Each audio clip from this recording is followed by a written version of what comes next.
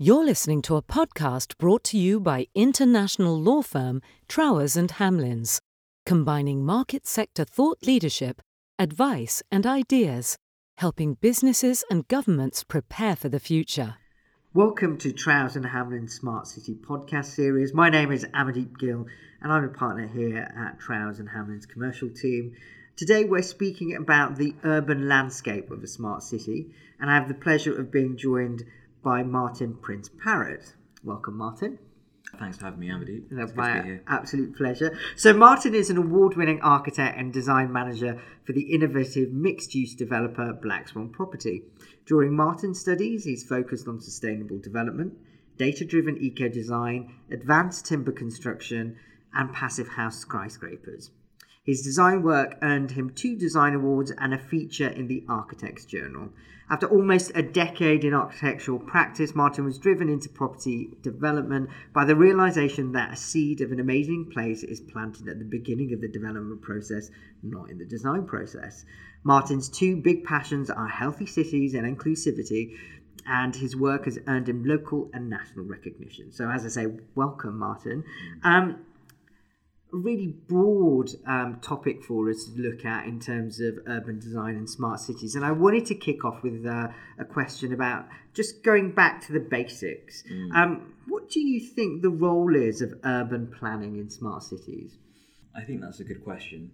I think it really depends on the way that the smart city is created. So there are 2 ways it can be created. It can either be effectively a retrofit, so the upskilling and the upgrading of technology within existing cities, so Birmingham, London, Manchester, Rome, Paris. Or there are other examples of completely new cities which have been conceived with the technology in mind. So once upon a time there was Masdar in the Middle East. From what I understand, I think it is Honda who are looking at a smart or micro city from the ground up that are used to experiment and really sort of get under the skin of how people live. And from what I understand, there have been proposals by Google and some of the other tech companies to do a similar thing. So the urban design in an existing city would have to take the form of optimization. So it's not a tabula rasa. You can't just do whatever you want. You'd need to look at what you can do, what you need to do, and what you also probably like to do, and work within those confines, because as good as smart cities, or the incredible potential that smart cities have, will be undermined if existing cities and the qualities that make them up are disrupted. Through the implementation. So whereas with the brand new cities, there's a lot more scope, but one would argue there's perhaps more risk as well. What do you mean by that, more risk? So technology is increasing from what I understand beyond exponential rate at present. So if you have an entire fabric of a city which is based on technology of its time, if that technology becomes redundant, does that city become redundant? The other thing is, some of what makes our cities special is the layering over time of different periods of architecture, different road systems, the heritage and character and narrative of certain places. So in Birmingham you have the Jewellery Quarter. They are part of the fabric of a city, even if they're not physical. They bear a relationship to the physical. If you have a brand new city, what is the story? What is the history? What is the heritage? And why are the roads that way? I think, in my experience, people can have less patience with something that's brand new, because their expectation is that it's brand new, so therefore it should perform exceptionally well from the first day, whereas they tend to be a bit more patient about the idiosyncrasies of existing cities. So whether it's the narrow streets of Paris, or the cobbled roads in London, or the sort of extraneous or strangely located ruins in Rome, We find a way to live around those things because we understand that it's part of history and it's part of heritage. If it's brand new, their patience might not be there. I know there are instances in China where they've built really quite large cities, almost full-blown cities, to very high standards, and they aren't always particularly well populated. That's really interesting. And do you think it's possible in those two examples of retrofitting a smart city and then creating a smart city from the ground up, or not necessarily the ground up, will it? Yeah. Do you think it's inherently more difficult to do a retrofit smart city? And can a retro smart city truly be smart? Because you've got so much legacy there that you can't get rid of or optimize in some way. I think we need to unpack slightly what we mean by smart. So my understanding of smart is really expressed in two ways. Smart as in responsive. Yeah. So the city is responding to the needs of its populace, but then also smart in the sense that it records, and that information, that data, is used as effectively the foundation in which decisions are made. So I think a smart city, in my mind, first and foremost, is a city that has processes and systems that allow it to make smart decisions for its people. And those decisions will vary. I mean, I think it is important when we talk about smart cities, not every smart city will look or function the same, because the population requirements are different, the geography is different, the climate is different. And also more now, we're almost seeing a renaissance of cities. So once upon a time, city-states were the primary form of arrangement from a political perspective, and then in the 20th century it was more about countries and nation states. I think the city-states and cities are starting to take a more global role. Yeah, absolutely. And they're starting to have relationships between themselves in a way, sometimes alongside existing national relationships, and sometimes in spite of them, because they know, depending on how localist you are, they understand effectively what they need, but also what they can offer. Yeah. And I think that is really understanding what your city can do. The need and what you can offer is what you take to market, and why you go to market in the first place. So looking at that kind of very city-centric and a global city, but it populated by people. The success of a city is down to whether it is a popular place to live and people want to congregate there and live there and have their economic and private lives there. And when we're creating these very citizen-centric spaces, which I think is the prerequisite, how can this be done? And from your perspective, with your kind of your legacy in architecture and property development, how do you make these citizen-centric places work? And are there some really good examples that you've come across? Sure. So first and foremost, can you make a citizen-centric city? I think it's an interesting question because I think you can. What's required is a service mindset first. Yeah. So a city is only as good in terms of how it provides sort of three kinds of criteria. So what its population needs, what its population wants, and what its population has to have. And that's shifting sands in some ways. But as I'm moving through my career as a city professional, anthropology is playing a much larger role in how I understand the behaviour of people in terms of what they want and what they need and what their aspirations are. And underpinning anthropology is empathy. Yeah. And so it's possible that some of the brand new smart cities will be conceived by AI first and foremost. I think that'll be interesting to see, but I'm almost certain that a human being will be better able to understand the requirements of a human being, and that's not fixed.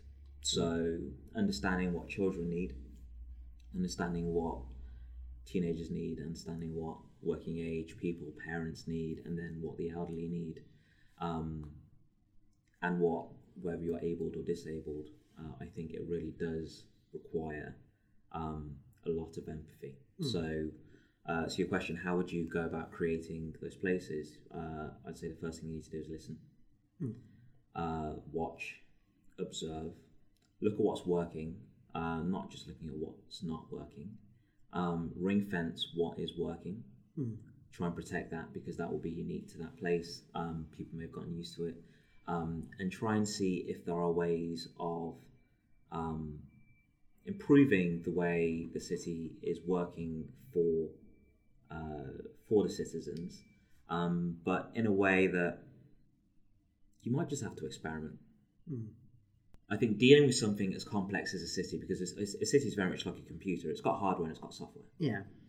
The people, the culture, the heritage are very much the software. Yeah. A computer is useless without its software, however good the hardware might be. But similarly, certain software needs its hardware to perform to a certain level. So a lot of the interventions that might be required to make a citizen-centric city may be soft. They might be policy-based rather than physical, or be in the built environment.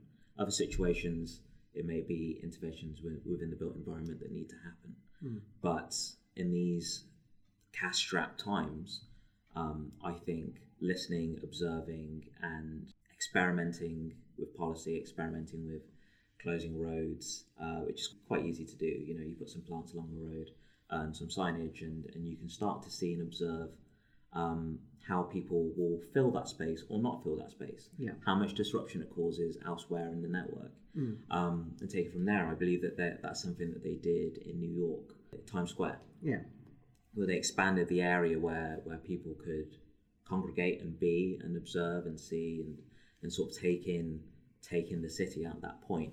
And after they did it as an experiment, they thought, well, the reception has been incredible. The problems it's caused have been relatively minimal. It's worth it. Yeah. Not painless. I don't think anything's painless. But it's about seeing what it means on balance. And there may come a time when that decision is undone because the needs have changed. Yeah, absolutely. And that's the point I was going to raise, because, you know, it's time specific. Everything that you can do from a city planning perspective is contextually driven by what that cultural narrative 100%. Is at a moment in time. 100%. And as we are seeing, you know, that cultural narrative changes on a daily basis, not only because of things that are happening on a local level, but geopolitics at a global level impact how we feel and what we think we need. And it's really important to have that flexibility in space and urban design as we move through, you know, periods, and we're hopefully creating cities that have a longevity to them. I really think it's about friction. The ease with which you do or use something it tends to map directly to how much you enjoy doing or using that thing, and how likely you will do or use that thing. So I know many people in Birmingham who won't drive because it's not easy and it's difficult.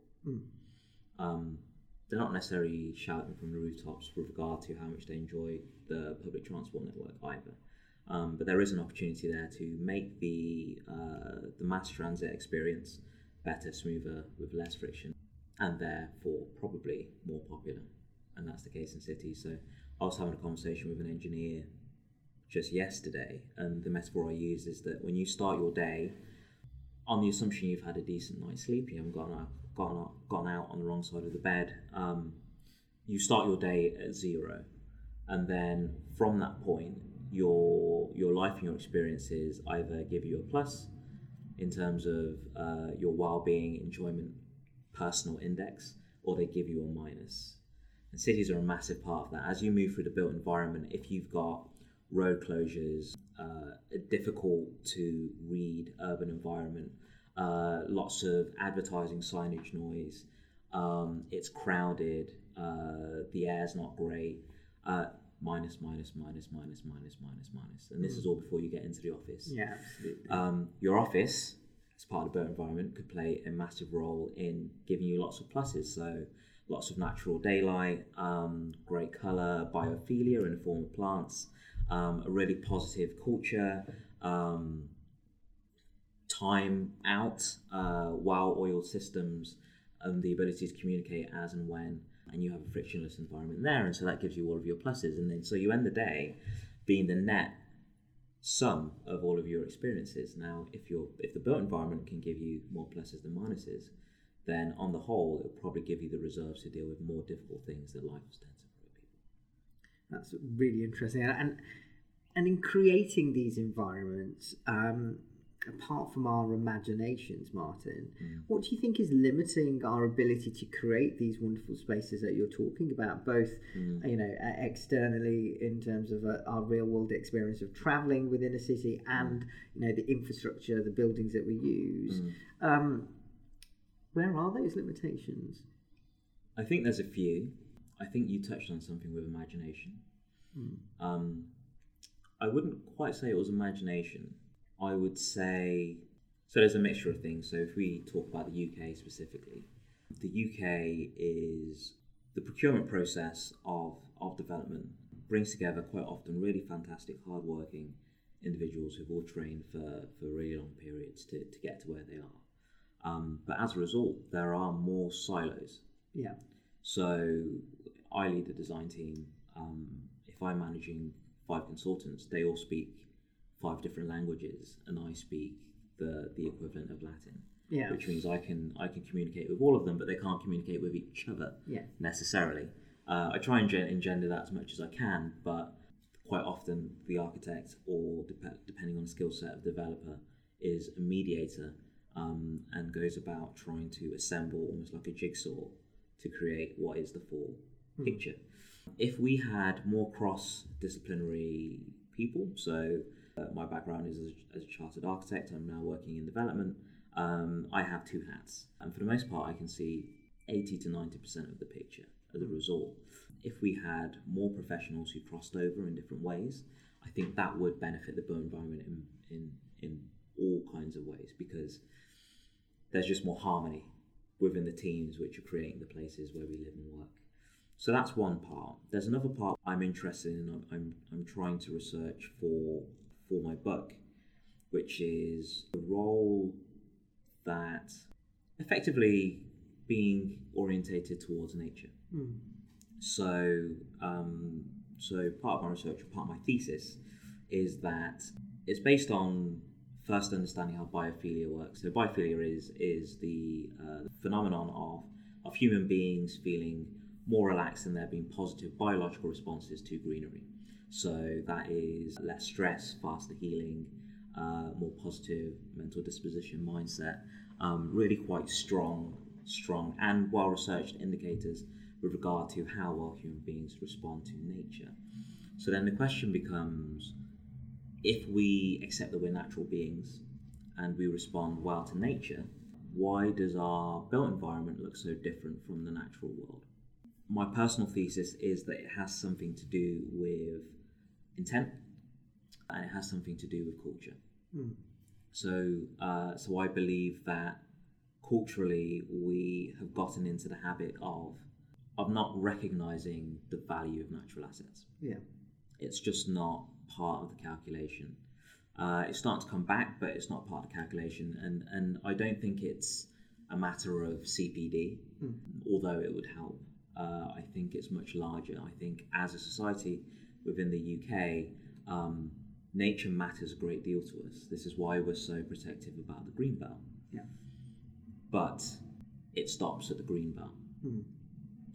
We love the green belt for the fact that it's natural, it's our heritage, it's part of our culture, and part of our identity. Indeed. So why constrain it to the outer reaches of our cities? Why does the green belt not come in and there be green tentacles? And I think I like that, green tentacles. Yeah. So, and I think that separation, that sort of duality and understanding, is what's holding us back. So one of the things I proposed in a presentation to the RTPI was the idea of celebrating seasons. Yeah. Or celebrating natural assets, or celebrating both. So sort of pre-Christianity in pagan times, it's quite common for, or at least it was quite common, to celebrate the harvest or spring. or summer, or winter festival, which is what we call Christmas now. That's something that I think you can do, and it's something that the Swedish do very well. So in Sweden, they celebrate Midsummer. Yeah. And as a result, they enjoy it so much. They're a modern, progressive, forward-looking society. They're not perfect, but they do quite well. And they have this big celebration when people come together to celebrate nature and recognize the place that human beings have in nature and the value it has to us. And they enjoy it so much that the most popular birthday in Sweden is precisely 9 months after Midsummer, because that's when all the babies are born, because they relax, they connect with each other, and they also connect with nature. And I would love to see festivals dedicated to our natural history and our natural heritage in cities as a reminder. And I think over time, my hope would be that when planning places within cities, there may be a few more people within the team who think, why don't we preserve that tree? Yeah. Why don't we open up the river? Why don't we build a bit higher and make a pocket park? Why don't we create more opportunities for the city and the residents, if they are residents, or the tenants, if it's commercial, to engage with nature, because we all know how important it is to us. Absolutely. And I think you're starting to describe there what a perfectly designed urban space looks like for you. And perhaps we can explore that a little bit further in terms to give us a feel of what that could look like for us, and indeed what we're missing now. Sure. And so, your views on that would be really great, actually. Sure. So I've spoken quite a lot about the importance of responding to need. Undoubtedly, one of the things that have changed our society so much has been the advent and in some ways the perfection of the smartphone. Absolutely. The reason why it's been so popular is, if I refer back to my previous comment about friction with regard to your phone is actually quite low. Again, the hardware is great, but the software is really what's making the difference. It's the user interface. So I believe that a well-designed city, healthy city, if you will have been conceived or adapted to operate like a user interface. So all the things that make a user interface successful. So it's easy to understand. What you need isn't too far from where you would want it. Anything anywhere else is where you would assume it would be. It's customizable to a certain extent. So if we extend the metaphor within a city, it would be your ability to move from one place to another with relative ease, depending on what your requirements were. And it gave back more than it took from you. And so in an urban sense, that would be minimal friction, a decent amount of space, plenty of greenery. So that could be trees, which is very useful to help us fight climate change and carbon levels, and also cleaning of the air, or general shrubbery, bushes, that sort of thing. Variety, particularly at ground floor, so really active, vibrant ground floor. I think the jury is back on cars. They're not great. They're a necessity, so I wouldn't necessarily demonize private transport, but they do make it harder to do the other things that we want to do in cities. So whether it's congregate, whether it's have places for children to play, whether it's even planning a development. So much of a development sometimes is taken up by car parking. And I think a secret ingredient which I think that these spaces would have would be delight and surprise. So I talk about user interfaces. I think that cities have the opportunity and ability to talk back in the same way that Siri might, to talk back to its inhabitants, and really try and positively reinforce our culture, our heritage, our shared civic responsibility and identity, but also to do things like make us laugh, or remind us that we're not alone, or remind us how lucky we are to be able-bodied, for example. I think there's the scope. Because if we're being honest, a lot of that space is quite often taken up by advertising. So why would we not take back some of that advertising space and use it to make the residents of a place feel better about themselves, about where they live, and maybe inspire them to try and make it even better than it is. Thank you, Martin. I feel that I want to be part of these delightful, surprising and fun cities that you're describing, and I hope we all are at some point in the future. Can I just thank you for your time? Of course. It's been a fascinating conversation, and I look forward to future conversations. So thank you again. Thanks, Emily. You have been listening to a podcast brought to you by Trowers and Hamlins. Find us at trowers.com and join in the conversation on Twitter @Trowers, or find us on LinkedIn and Instagram.